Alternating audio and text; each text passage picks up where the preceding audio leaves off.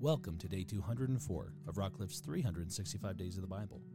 Today I want to share a highlight from our readings which can be found in Isaiah 35 to 36, with a focus on Isaiah chapter 35.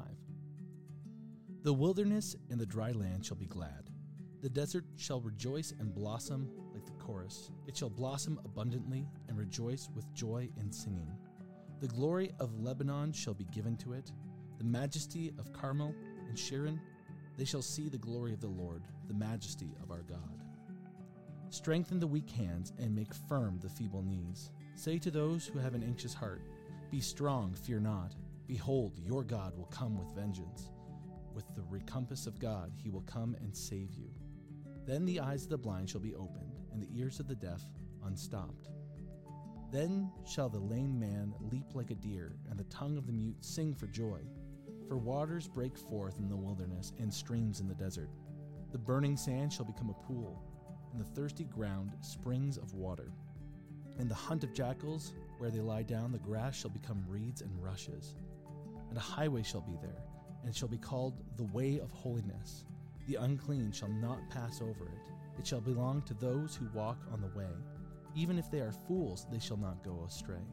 No lion shall be there, nor shall there be any ravenous beast come up upon it, but the redeemed shall walk there.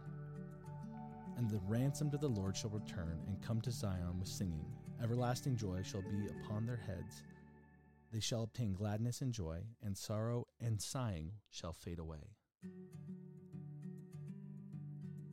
I really felt that whole chapter spoke to really the glory of God. The glory of God to redeem and to restore and to rescue.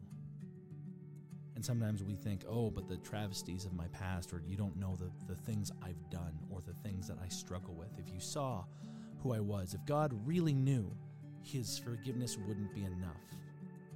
And that's a lie from the enemy.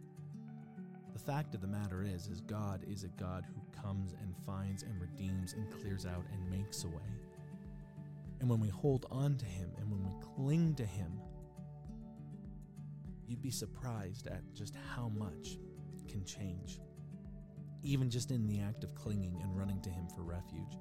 But I like this verse because it talks about the sighing fading away. It talks about where there was barrenness, the imagery there, where there was barrenness, where it was dead, where there was nothing, overwhelming life and restoration. We're told that even the fools, when God comes, won't go astray. And I think that's something to be said is when people see the glory of God made manifest in a changed life, and someone who maybe was walking their own way and then God gets them and they understand just how much God loves them, that is a beacon of hope to people. So God, no matter what you've done, no matter where you find yourself, no matter, what you think is irredeemable, it's complete poppycock. You are redeemed by the blood of the Lamb. You are redeemed by Christ's sacrifice. I used to have this fear that I wasn't good enough for God. And the fact of the matter is I'm not good enough for God. But that doesn't stop me from being called his son. That doesn't stop me from finding redemption. And truth be told, in my sinful state where I went, I'm not good enough for God because I'm not perfect, God goes, I don't need you to be perfect. My son was perfect and his blood covers you and I see you as perfect. And the fact of the matter is you go, oh, so God only sees us because Christ died for us. God saw us as we were, and his heart was so broken that he did everything in his power to make a way for us to be reconciled to him, right? So sometimes people go, oh, but, if it wasn't for Christ, God wouldn't love me. That's completely false. God loved us so much that he had to send Christ. Not God loves us because Christ is there. God loved us so much that he sent Christ so that we could be redeemed. And some of you need to hear that today. You've been restored and redeemed. And where there was deserts and there was harshness, there will be water again. Where there's burning sands, there will be pools. Where there used to be a graveyard of bones, there will be life and lushness. Hold on to him. Hope is coming. He's already made the way. May you be encouraged by the word and built up in spirit. Join us tomorrow for another highlight. And until then, be blessed.